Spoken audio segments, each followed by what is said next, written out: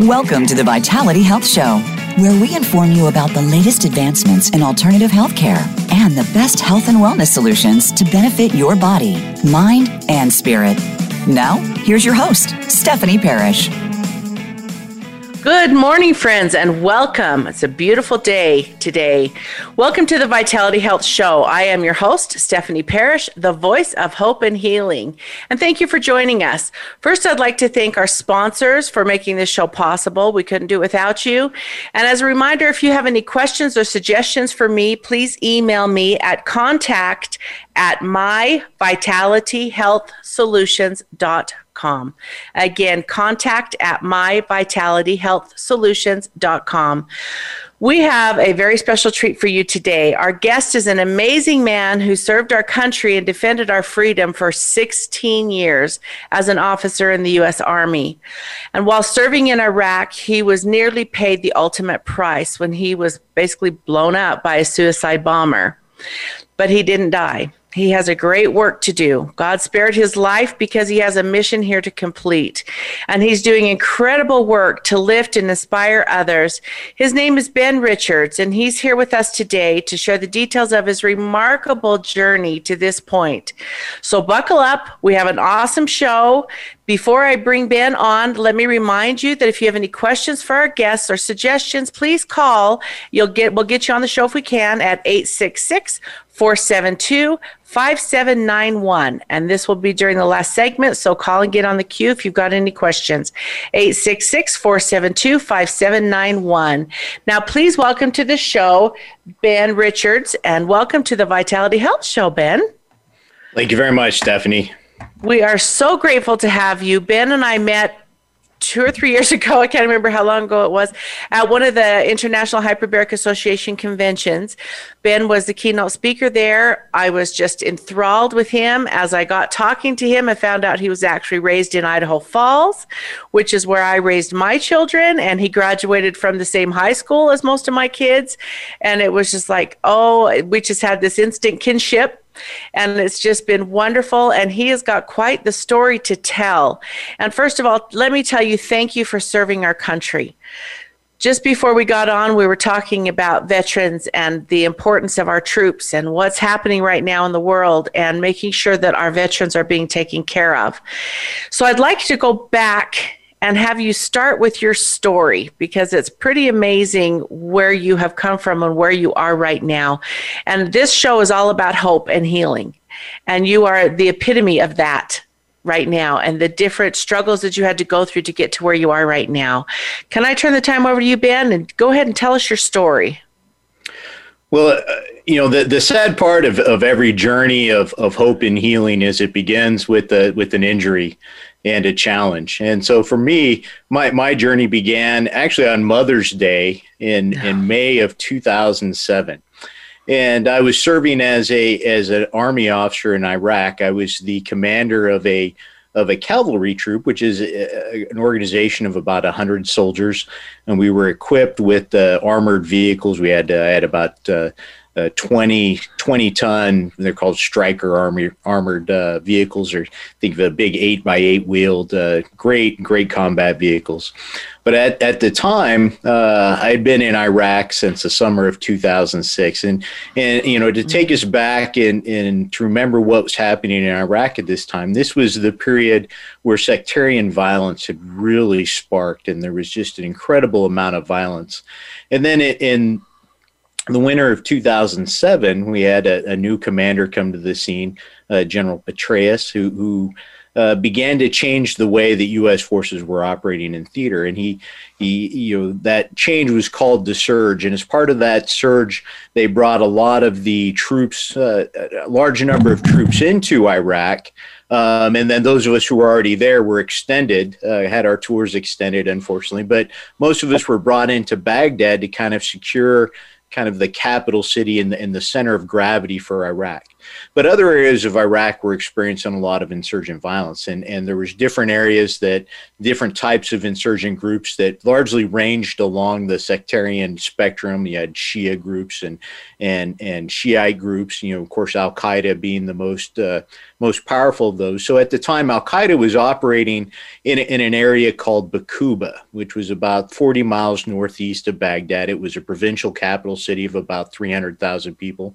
And my troop, as part of a Stryker infantry battalion, was moved from Baghdad actually up to Baquba in March of 2007. And the reason for that is Al Qaeda had massed into the city and were literally outnumbering the U.S. troops in the area more than 4-1 in actual combat soldiers on the ground, and it was just a lot of violence. In fact, the unit that we supported, the same size of unit that I fell in to support, they had suffered. They had 17 armored vehicles. These are tanks and Bradleys. 30 tons, 70 tons. They had lost 19 of 17 armored vehicles. You do the math, everything had been blown up at least once. They had suffered over 15% of their unit had actually been killed. Over a third had been injured so severely that they'd been evacuated back to the United States. It was incredibly violent time. And in fact, if we look at the history of Iraq, this was actually the bloodiest period of the entire Iraq war, were these months in Baquba, and Baquba was the bloodiest spot.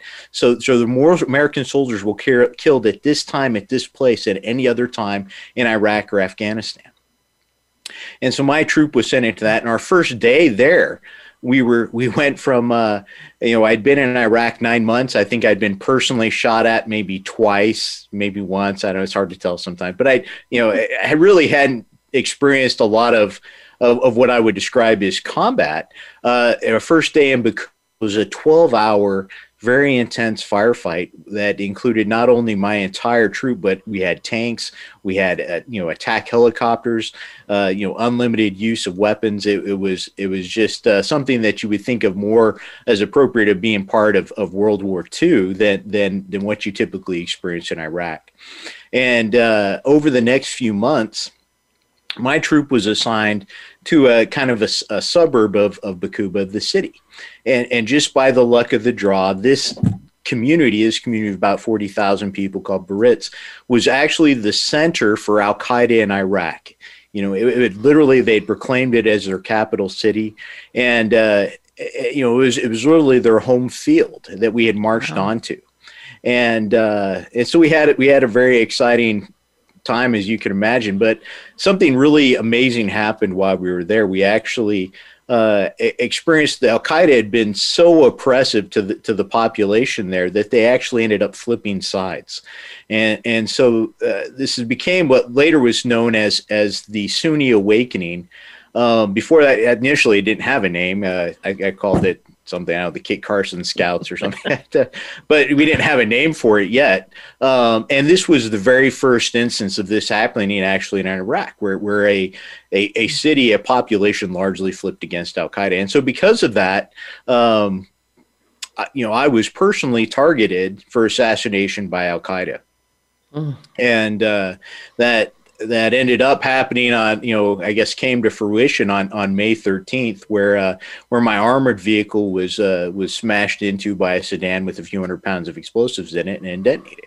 Now, completely destroyed the armored vehicle. That we all survived. We all walked out with all of our pieces. It was a great vehicle, but we survived, but not entirely whole. And I, in fact, as a part of that, experienced some really significant brain damage. As well as some other types of injuries.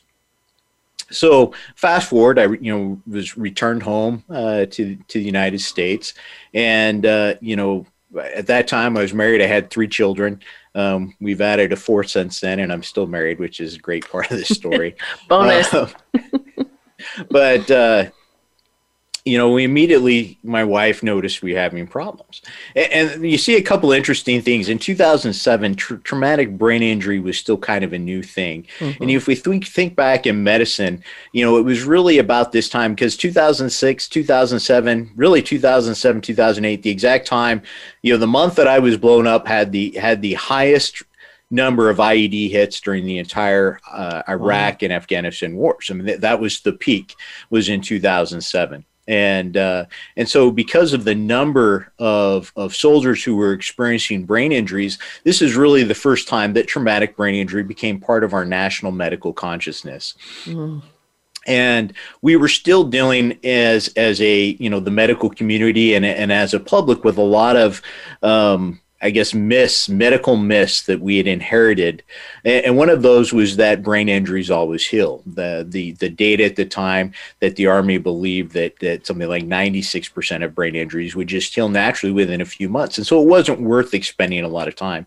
And in fact, the medical guidelines, which continue to be the medical guidelines for treating traumatic brain injury within the Department of Defense and the Department of Veterans Affairs, their top technique for treating traumatic brain injury, and I'm not joking about this, you can read the treatment guidelines, is to tell the soldier that they are not injured. And because they don't want people to start thinking, okay, I'm injured, so now I'm going to act injured. And so they tell you you're not injured. So you actually look at my medical records at the time, and it's very interesting because you look at the record and the doctor writes a little note. It's, the patient was assured that he was fine. And then 15 minutes, there's another note. The patient really isn't functioning at the level that he should. This really should be looked at further. Of course, the first time I saw that note was several years later when I was retired and going back through my medical records. No doctor had ever brought it up to me. Right. So, I went through this process where not only did I have significant brain damage, it was undiagnosed, and I was suffering from post-traumatic stress disorder as well. And so what do you do when you go through those things? Well, the sad part is that even to today, we're now, Stephanie, we're 20 years from the day, from the time that 9/11 happened and until we went into Afghanistan, almost 20 years past that point. And we still do not have effective treatments for traumatic brain injury and PTSD within the Department of Veterans Affairs and within the Department of Defense. So they went with a belief at the time that you could treat these injuries effectively using certain types of psychotherapy, specifically exposure type therapies, where the veteran or the soldier is asked to relive their most traumatic experiences. And the idea is that as you relive these, they become less traumatic over time. And that sort of therapy seems to have had a lot of success in certain types of trauma, especially sexual assaults, where there's just a limited number of individual traumas. They find that people who have a lot of traumas, who've been abused over a lot of time, they don't respond well. And that seems to be the case with combat veterans. So after years of treatment, I just wasn't getting better. And let me give a kind of a highlight of how ineffective some of these treatments are. So to begin with, the American Academy of Science did a review of the Department of Defense and the VA and their treatment of PTSD, and they published these over 3 volumes, and the last one came out in 2012. And one of the conclusions was that neither Department of Defense nor the VA had any clue whether their treatments were effective because they simply weren't collecting any data on treatment efficacy. They were just guessing that these would be effective, and they didn't evaluate them. So the only ways they could evaluate them, they did have their top treatment programs, their specialized treatment programs. They had 26 of them in the country, and they did keep track. And in those 26 programs, which were an average of 7 weeks long, the average score, the average improvement was so small that it failed to meet the criteria for clinical significance. Basically, it had no impact after 7 weeks of treatment. And these are the top programs in the VA. So the other things they started conducting a number of studies. And these were, and let me read you some of the conclusions of these studies. So here's one from 2015.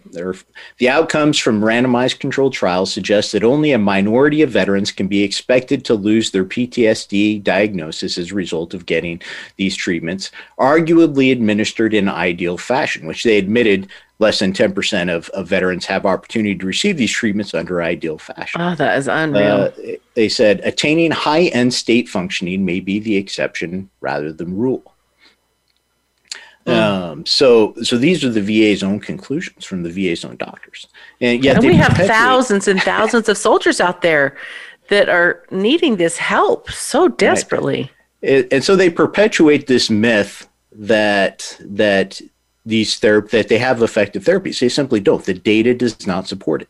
I think we all, if you look at in our, especially in our contemporary political environment, we can look at how we all choose to believe certain things, and that those beliefs aren't often based on actual facts. And that's true in the medical community as well. They choose to believe certain things, even when those things aren't supported by facts or supported by data, just because our culture inclines us to have certain beliefs. So how did this apply to me? So at the end of these injuries, after years, what was interesting, after several years of being injured, the Department of Defense opened up a very specialized, world-class diagnostic clinic for dealing with traumatic brain injury and PTSD. I was one of the first patients there. And part of that, they gave incredible brain imaging. And it turned out, after basically denying that I'd had a brain injury for several years, when you looked under the camera, I had extensive brain injury. In fact, my brain was injured so badly that the news program 60 Minutes wanted to do a story on traumatic brain injury. They used an image of my brain as the image of traumatic brain injury, because the neurologist described it as he calls, this is what we call a janitor shot. Because a janitor can walk in, look at a picture of your brain and say, that ain't right. So how did that affect me asymptomatically? I'd been married, or I was married. I still am married, fortunately. But, this was a real challenge for my marriage, because I was emotionally a mess. I was behaviorally a mess. My memory was gone. I couldn't remember things from, a minute to a minute, and, I couldn't be employed. I'd lost my job. I'd lost my career. I was incredibly depressed. I was in a lot of pain, and it got so bad that, one, I couldn't believe my wife wouldn't leave me. I was like, there's no pathway for you to be happy that still involves me, because I was just such a rotten spouse. I was such a rotten mate. And I was so discouraged. I was in so much pain, both emotional pain and physical pain, waking up every morning. I probably went 5 years without a good night's sleep, couldn't sleep. And I'd wake up every morning in pain. And some mornings I just cry because I didn't want to get out of bed, because it hurt to get out of bed. And it hurt emotionally to just realize that I'd have to go through this day after day. And you begin to think, maybe there's a pathway that does involve me still being alive, that's the best choice. And so I had a plan. Wow. There's an and so that's where I was. And so we're going to, on that right there, we're going to stop for just a minute on that happy note, and we're going to take a break. I want you guys to stick with us, stay with us, because when you come back, he's going to tell about his recovery and the things that have happened, and truly the miracles that stepped into your life, and how grateful we are for that. So we'll be back in just a few minutes. Stay tuned. You do not want to miss the rest of Ben Richards' story. Thanks so much for being with us. Become our friend on Facebook. Post your thoughts about our shows and network on our timeline. Visit Facebook.com/Voice America. Learn more about the products and equipment discussed by Stephanie and her guests on the show by visiting myvitalityhealthsolutions.com. We've done the research for you and selected proven, high-quality brands at competitive prices from companies you can trust. Drugs and surgery are not your only options. Discover the exciting alternative therapies and health and wellness products that are helping people to reclaim their health and enjoy a higher quality of life. That's myvitalityhealthsolutions.com. Many of us are finding ourselves distracted by what's going on in the world around us today. We find ourselves discontent with our circumstances, with what we have and how we feel about ourselves. And we find ourselves disconnected from those that matter most to us. If this sounds all too familiar, check out mindfullab.net and see how the practice of mindfulness can change your life today. Powerful programs are available to help you find clarity, connection, and peace at mindfullab.net. Have you friended us on Facebook yet? Why not? Just go to facebook.com/Voice America or search for the keywords Voice America. Once you are part of our Facebook network, you'll receive daily messages about what's happening with our shows, this week's featured guests, and new happenings at the Voice America Talk Radio Network. And you can add your voice to the always active discussions on our timeline. Just go to facebook.com/Voice America or search for Voice America.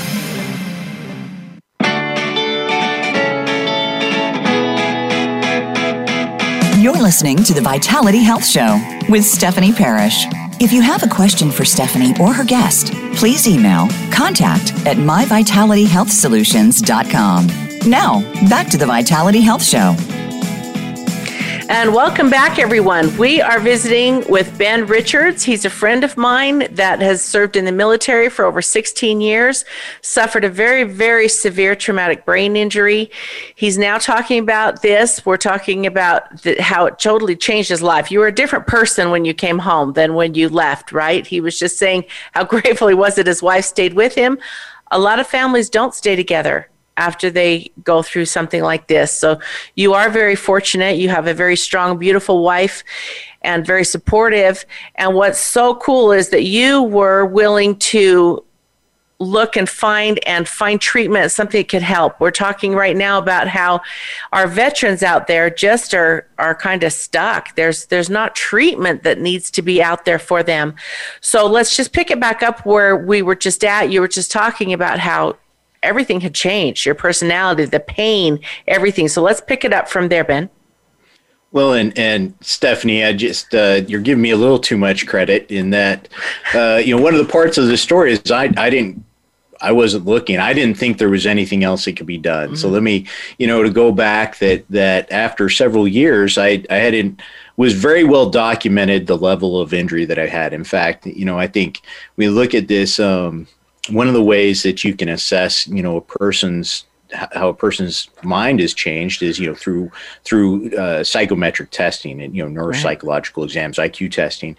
And just as an example of how significant this invisible brain damage was, that in certain aspects of my mental function, I had lost over 70 IQ points. So if you think that, an average IQ is 100, I've lost 70, I don't mean to be politically incorrect. We used to call when you were really low that you were retarded. I was literally retarded. I'd gone from being the top 10% of my class at the United States Military Academy to being literally retarded in certain aspects of function. And of course, when you combine that, that immense, massive change in mental function, and it wasn't across the board. So some areas I was still functioning close to pre-injury levels, but in some areas I wasn't. And part of that disparity, caused a lot of problems. I was emotionally a wreck, really couldn't control my emotional behavior. I literally hadn't felt happiness in years. But I'd been committed to therapy. So, again, I got the best, one of the points I'd like to make is I got the best care available to any injured, invisibly wounded combat veteran in the United States. Mm-hmm. I was one of, like I said, I was able to go to the DOD's brand new top treatment facility. At that time, they were treating less than 300 people a year because it was such a specialized case. I was one of the few that was able to do that. And so I went through years of psychotherapy. I went through physical rehabilitation. I went through occupational rehabilitation. I did speech and language rehabilitation. I did music and art therapy. I did meditations. I did acupunctures. I did Botox treatments. I did nerve blocks. I did, I think the count was 22 prescription medications. Mm-hmm. What's interesting point on prescription medications, that many of the medications that I was prescribed, if you look at the DOD and VA treatment guidelines, they specifically say don't prescribe these medications to veterans with post-traumatic stress disorder. Oh, my goodness. And 6 of them had on the warning label, may cause suicidal thoughts or actions. Oh, that just not a good combination. Really Please. when you're dealing with somebody who's already, inclined, because of your life. Your life is literally, all the things that I worked for, I'd felt had been destroyed. I was not a good father. I felt that my family would be better off without me. But I'd gone through everything. I'd gone through all these therapies. I'd gotten the best care, and at the end of the day, as I was finally retired from the Army, my wife and I sat down with the doctors, and basically they said, there's nothing more you can do. Your life is not only going to stay this bad, you're going to get worse over time. And all we can do is try to mitigate the pain, and you need to go to acceptance therapy and just learn how to accept this new normal. That came the new normal. So that was not a good experience. So what happened next? So just miraculously, I guess, within a few weeks of that experience happening, just a bolt from the blue, an organization reached out called Stand for the Troops. And Stand for the Troops is a veteran-focused nonprofit that was founded by one of America's most decorated combat heroes, a man named David Hackworth, who served and was decorated for his combat service as an infantryman in both World War II, Korea, and Vietnam. Wow. He earned over 10 silver stars for valor. So he was nominated for the Medal of Honor, number of other things, but incredible. So he had passed away the same year that I was injured, but his widow continued to kind of drive the organization, and she reached out to me and offered an opportunity to go to a therapy called hyperbaric oxygen therapy, and I had never heard of it. Which is funny. One of the clinics that I've gone to treatment, when I got married, I actually lived just a block away from. I'd never heard of it. Yeah. I'd never heard of hyperbarics. I'd never heard that was a treatment option. The best doctors in the military had told me there was nothing I could do. But there were two things that kind of factored in. One is the president for Stand for the Troops was a retired Major General. His name is John Batiste. He was a West Point graduate. He had an incredible reputation.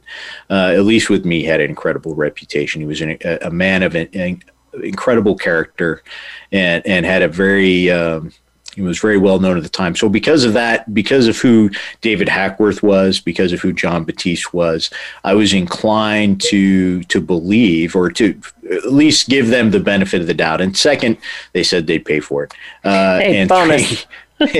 Three, which is huge. I mean, that's a huge thing, because it is expensive, and it's not accessible for our military.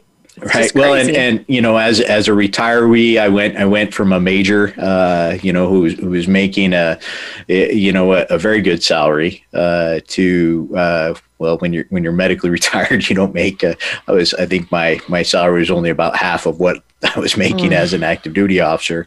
So we weren't exactly rolling in the dough, at the time. So anyway, I was able to go down to New Orleans and to a doctor named Paul Harch. And if you're in the hyperbaric field, you've probably heard of Paul Harch before. He's one of my heroes. I've worked with him, and I just love him. So he's an associate professor at Louisiana State University, and an expert in hyperbaric medicine. And not only is he incredibly brilliant and an incredibly gifted physician, but he is a man of an incredible character. He possesses a type of noblesse oblige that's I think based in his incredible talents and his incredible character. But he offered to treat me at his own expense down in New Orleans. So I went down there, traveled down, spent 2 months under his care, receiving hyperbaric oxygen therapy, and then went back later for another 2 months, total of about 80 therapies or treatment sessions. So this was really, I really didn't think hyperbarics was going to work, to be honest. I was skeptical. I'd never heard of it before. Like I said, the top doctors in the military said, "You're done. This is nothing. You're not going to get better. You've there's no improvement. You're just getting worse at this point. So I didn't have any reason. I tried, all these other therapies, these traditional therapies, and they didn't work. So, I knew it wasn't going to work. So what happened? Well, I'll tell you, really strange. So about 3 weeks into treatment, a couple things happened. First thing, I woke up one morning and I wasn't tired. That was the first time in 5 years that I'd woken up and not been exhausted. It was amazing. And I stood up and I wasn't in pain. And then I before that, part of the injury, I had a lot of pain, a lot of fatigue. Every time I'd stand up, if you ever walked around with a lot of weight on, I felt like I had 300 pounds that I was carrying. Every time I stood up was an effort. Every time I walked, I felt like an effort. I was bouncing up and down. I went and bought a bicycle. I rode a bike around. I was so excited. So, and then something incredible happened. I realized I was happy. Oh, wow. And now let me tell you about this, because you're like, I'm happy all the time. I had not chemically felt happy in 5 years. And, there's chemicals involved here. Not just I have good wellness state. I had not chemically felt happy probably in 5 years. It was I don't know. I can't imagine a better drug. It was ecstatic. This is amazing. Yeah. And I just kept getting better, and I could start, I think it's true, the haze starts to clear. I could think in ways that I couldn't think before.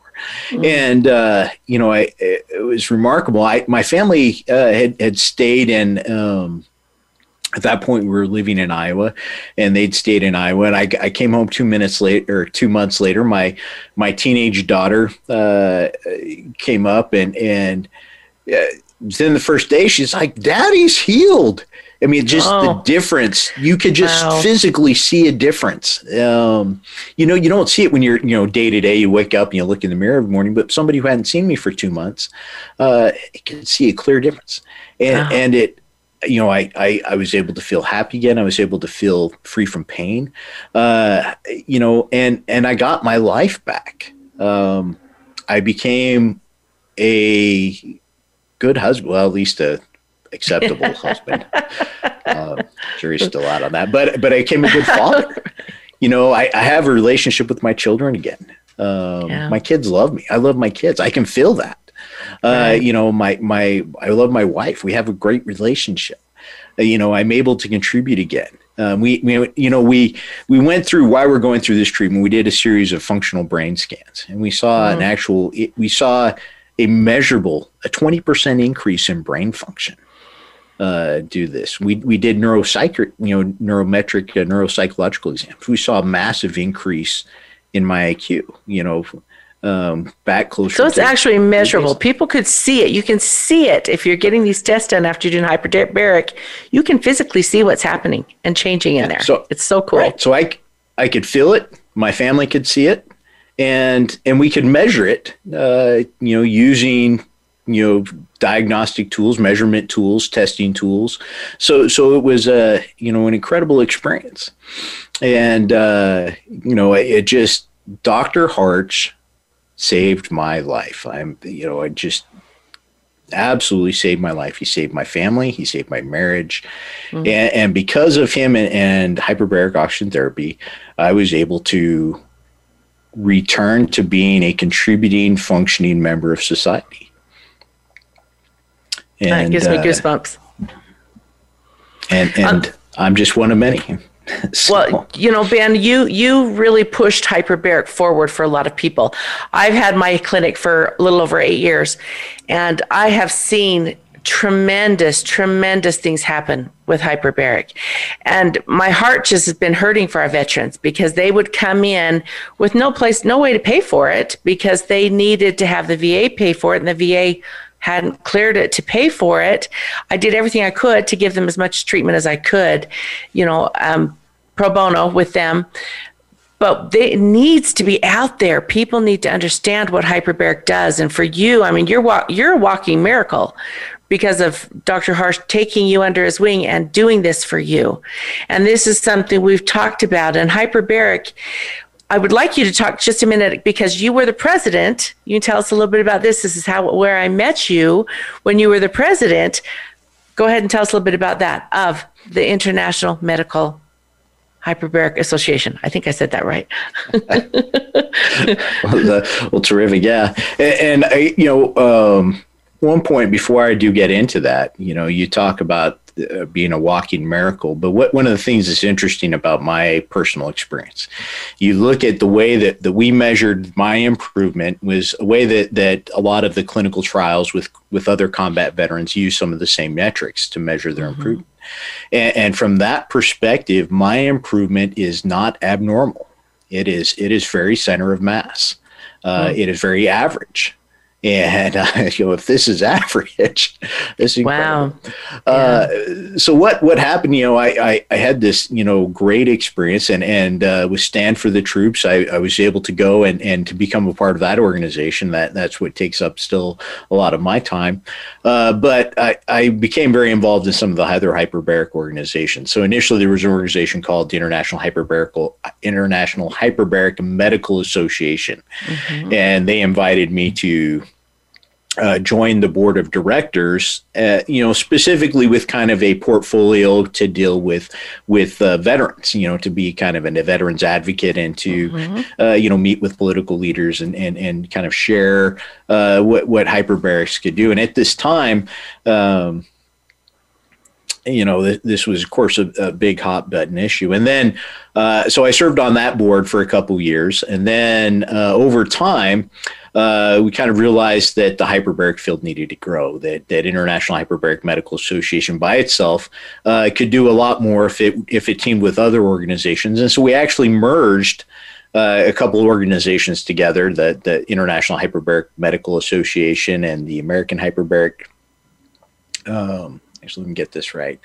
Was I can't even remember who we all merged together. It was a whole group effort. Yeah, we took a couple of organizations, we merged together into one group, and we called that Hyperbaric Medicine International. And I became kind of the first president. Is that one of the things that we learned at the International Hyperbaric Medical Association is, while doctors are often very gifted and able to share a lot about medicine, they're often not as good at running organizations. So I was kind of the executive, to help run that organization and kind of enable those medical professionals to share their stories and to share their data. That's so beautiful. We're going to have to cut you off for just a second. We're going to get ready to go to our next break. Oh, this time goes by so fast. I could talk to you for hours and hours and hours. We do want to take this next break really quickly. We want to come back. We want to pick that back up. And then I want you to talk a little bit more of the Stand for Troops, because I think what you're doing for our troops is absolutely phenomenal. And we've got so many out there. I've got relatives, very close relatives, that are serving in the military. I'm so grateful for you and for them. They are heroes. They're there to protect us and watch over and make sure that we're safe and that we can have freedoms that we have been known to have, and that they're out there doing everything they can for us. So let's take a break real quick. We'll be right back in just a few minutes with Ben Richards. Stay with us. Do not leave. Become our friend on Facebook. Post your thoughts about our shows and network on our timeline. Visit facebook.com/Voice America. Learn more about the products and equipment discussed by Stephanie and her guests on the show by visiting myvitalityhealthsolutions.com. We've done the research for you and selected proven, high-quality brands at competitive prices from companies you can trust. Drugs and surgery are not your only options. Discover the exciting alternative therapies and health and wellness products that are helping people to reclaim their health and enjoy a higher quality of life. That's myvitalityhealthsolutions.com. Many of us are finding ourselves distracted by what's going on in the world around us today. We find ourselves discontent with our circumstances, with what we have and how we feel about ourselves. And we find ourselves disconnected from those that matter most to us. If this sounds all too familiar, check out mindfullab.net and see how the practice of mindfulness can change your life today. Powerful programs are available to help you find clarity, connection, and peace at mindfullab.net. Have you friended us on Facebook yet? Why not? Just go to facebook.com/Voice America or search for the keywords Voice America. Once you are part of our Facebook network, you'll receive daily messages about what's happening with our shows, this week's featured guests, and new happenings at the Voice America Talk Radio Network. And you can add your voice to the always active discussions on our timeline. Just go to facebook.com/Voice America or search for Voice America.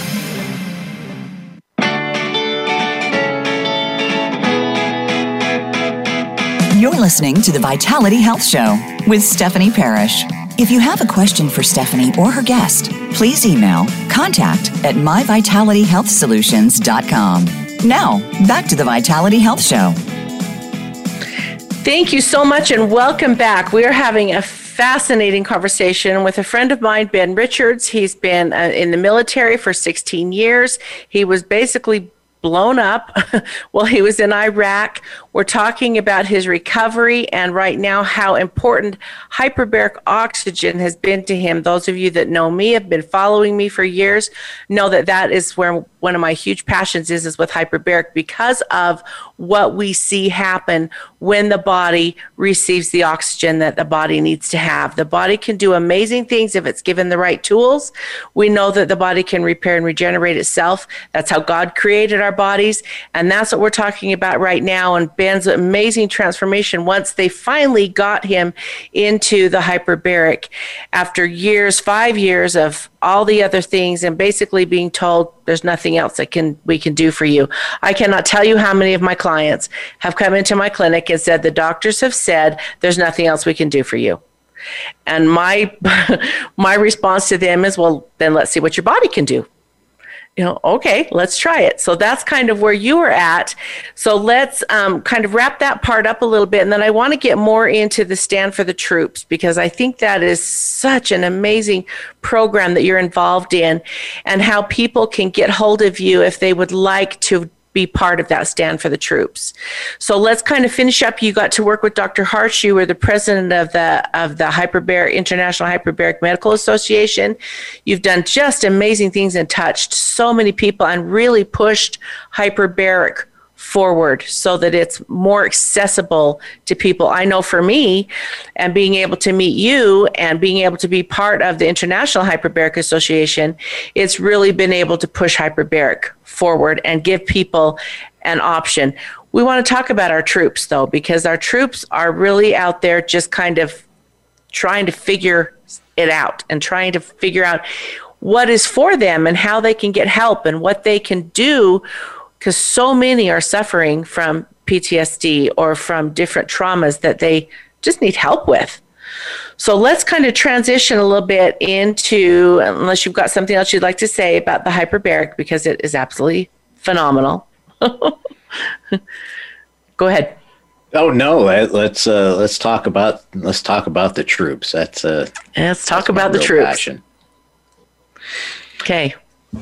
Tell us a little bit about what this Stand for Troops are. You told us a little bit about it. So what's your involvement, and how can other people that are listening out there get involved?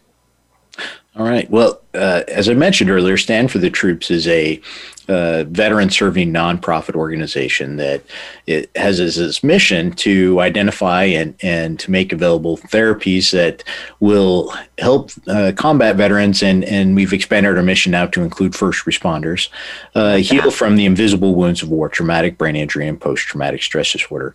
And one of the things that you don't have to look very far at the data, as we've discussed earlier, that one, the therapies that are traditionally used to treat these injuries really aren't effective in combat veterans. The data is unequivocal.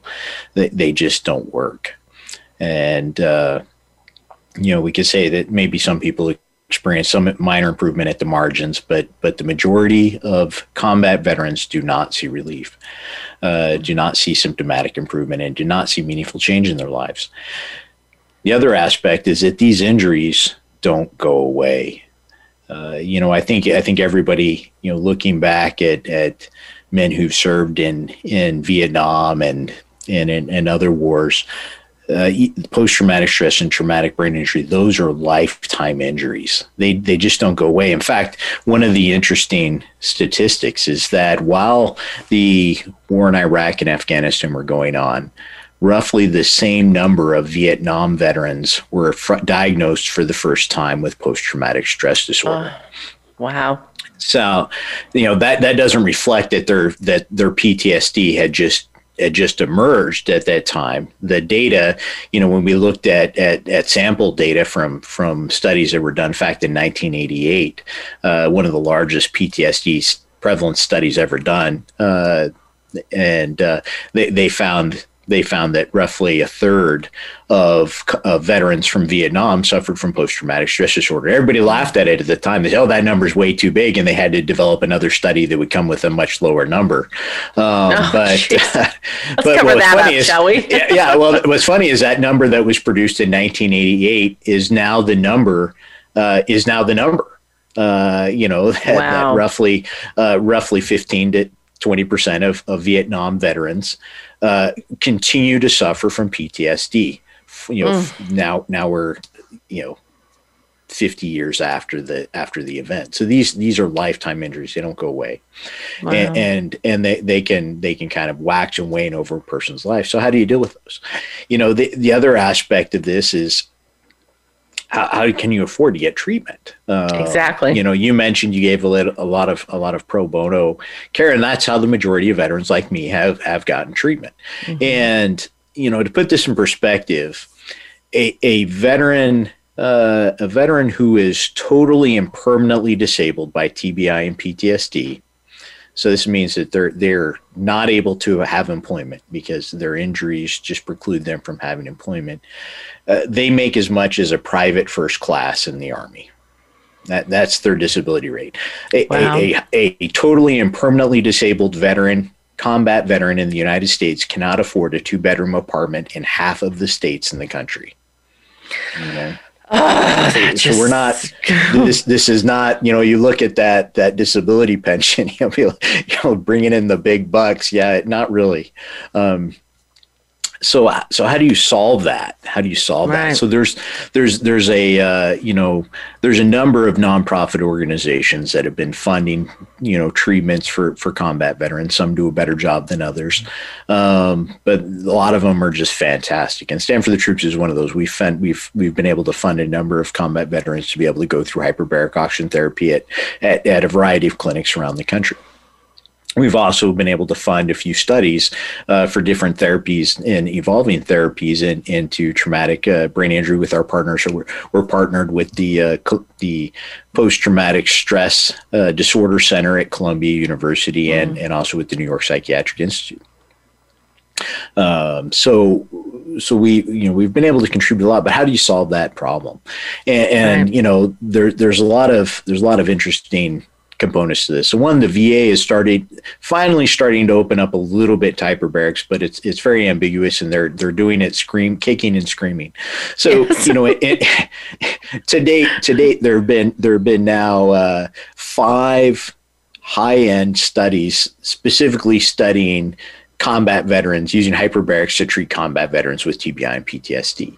Every one of those has returned better outcomes than the studies that have used traditional therapies. Oh my gosh, fact, wake up. the last study that was published in 2019 by Dr. Lynn Weaver in Salt Lake City. And one of his, you never see these in the conclusion. The best place to hide information is to put it in the body of an academic article. Nobody ever reads it. So if it's not in the abstract, but in the body, tucked away where nobody could see it. He points out that based on these studies, the DoD funded 4 of them, and one was funded privately mostly by the Semper Fi Foundation at the Marine Corps. But when you look at those, he points out that no other therapy in existence has matched hyperbaric oxygen therapy in its outcomes in the healing for traumatic brain injury and post-traumatic stress disorder. So the VA has been coming around slowly. They started a pilot program where there are now 5 VA hospitals in the country where you can get referred out, and the VA will pay for hyperbaric oxygen therapy. But that sounds Five. really good. 5. Well, and let me drill down on this a little bit. So in the first 2 years of this program, those five hospitals treated a total of 9 patients. In the first 2 years of those programs. So on one hand, you have them saying, we'll provide this. And at the other hand, the VA is telling, don't send anybody. So it's a real mix. So it's, the bottom line is you're not going to get access. So how do you get access? So, we've got there's greater awareness and greater data, high quality data showing that this is effective for treating traumatic brain injury and post-traumatic stress disorder. In fact, it outperforms every other therapy currently used by the Department of Defense and the Department of Veterans Affairs. So just amazing. Second obstacle is cost. And the problem is you go to a hospital, say you go to your local hospital. If I go down the street and I say, I need some hyperbaric oxygen therapy, they'll probably charge me the average cost in the country for a hospital hyperbaric therapy treatment is about $3,000 per treatment. I've seen a receipt for one treatment for $10,000 in a hospital in Oklahoma. So 3,000 is the average, and it goes up from there. So you think about that, no matter how effective that therapy is, you're just not going to get access to it at 3,000. I mean, that'd be $240,000 of treatment, that's like my house. Exactly.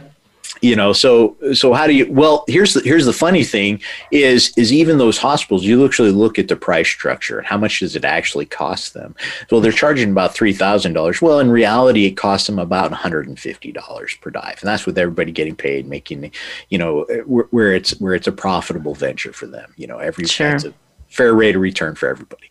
So we've only got a few minutes left, so I want you to just tell everybody how they can get hold of you. I wish we had more time because this is so important. Stand for the Troops. How do they get hold of you? Well, how do they find out about Stand for the Troops? So Stand for the Troops, the best way is go to our website. It's SFTT, Stand for the Troops, SFTT.org. And we're doing an exciting fundraiser right now. I think this is probably the coolest promotion I've ever seen in my life. It's called The Lost Corvettes. So if you go to thelostcorvettes.com, I'll say that again, thelostcorvettes.com. And this is one of the greatest barn finds in history. We have 26 vintage Corvettes from 1953 to 1989. Originally, we started with 36. 10 of them have already been auctioned off. So we have 26 left. And you can purchase basically a raffle ticket. You can make a donation and be entered into a drawing for one of these 26 vintage Corvettes. I'll tell you, the most expensive of these cars is worth almost $500,000. These are incredible. That's so crazy. And I'll tell you that all of the profits, all of the revenue that Stand for the Troops will receive from this will be used to treat combat veterans and first responders with hyperbaric oxygen therapy and other therapies that we will be including along with as adjuncts to hyperbaric oxygen therapy. And we can do this at incredibly low cost per veteran, and with our partners and in our developing clinic system. So encourage any of you who have a desire to help combat veterans who are suffering traumatic brain injury or post-traumatic stress disorder, or first responders, police officers, firefighters. I love that you've included them. I love that you have included them in there because they've come into my clinic a lot too, my first responders. It's beautiful. And as we've seen over the last year, these men and women are on the front lines, in every sense. So, Ben, I love you. I think let's one more time. SFTT, that's Stand for the Troops.org. And the program is thelostcorvettes.com. Go on there and look, you guys, buy a raffle ticket. This money all goes to our veterans. We want to be able to, these guys have got some big things planned. We can't bring it out yet, but hopefully when all this comes about, we'll be able to do another show with Ben and talk about what else they're doing to help our veterans and our first responders. And this is just amazing. So one more last word, Ben, what would you like to say to our audience out there that could help them in what we're doing? Well, I'd just like maybe to make a tribute to all those, serving as the president of Hyperbaric Medicine International and on the board of International Hyperbaric Medical Association, got to meet hyperbaric providers across the country and across the world. And as a body, what an incredibly dedicated group of physicians and care providers who are making possible real healing and giving people their lives back. So, people like you, Stephanie, thank you for your service. Absolutely. Thank you, Ben. You're amazing. If you've got any questions or comments for me that I can pass on to Ben, please send them to contact@myvitalityhealthsolutions.com. Again, contact@myvitalityhealthsolutions.com. Let's take care of our veterans, our first responders. We love you. Ben, thank you so much. Been a pleasure to have you on here. Please contact us. It's time to wrap up. I hate it when I get that notice, but we got so much more to share, but we will do a follow-up on other things that are coming. Again, Stand for the Troops, sftt.org. Go on there, check them out. Thanks, everybody. Be safe, be happy, be healthy. Have a wonderful, safe week.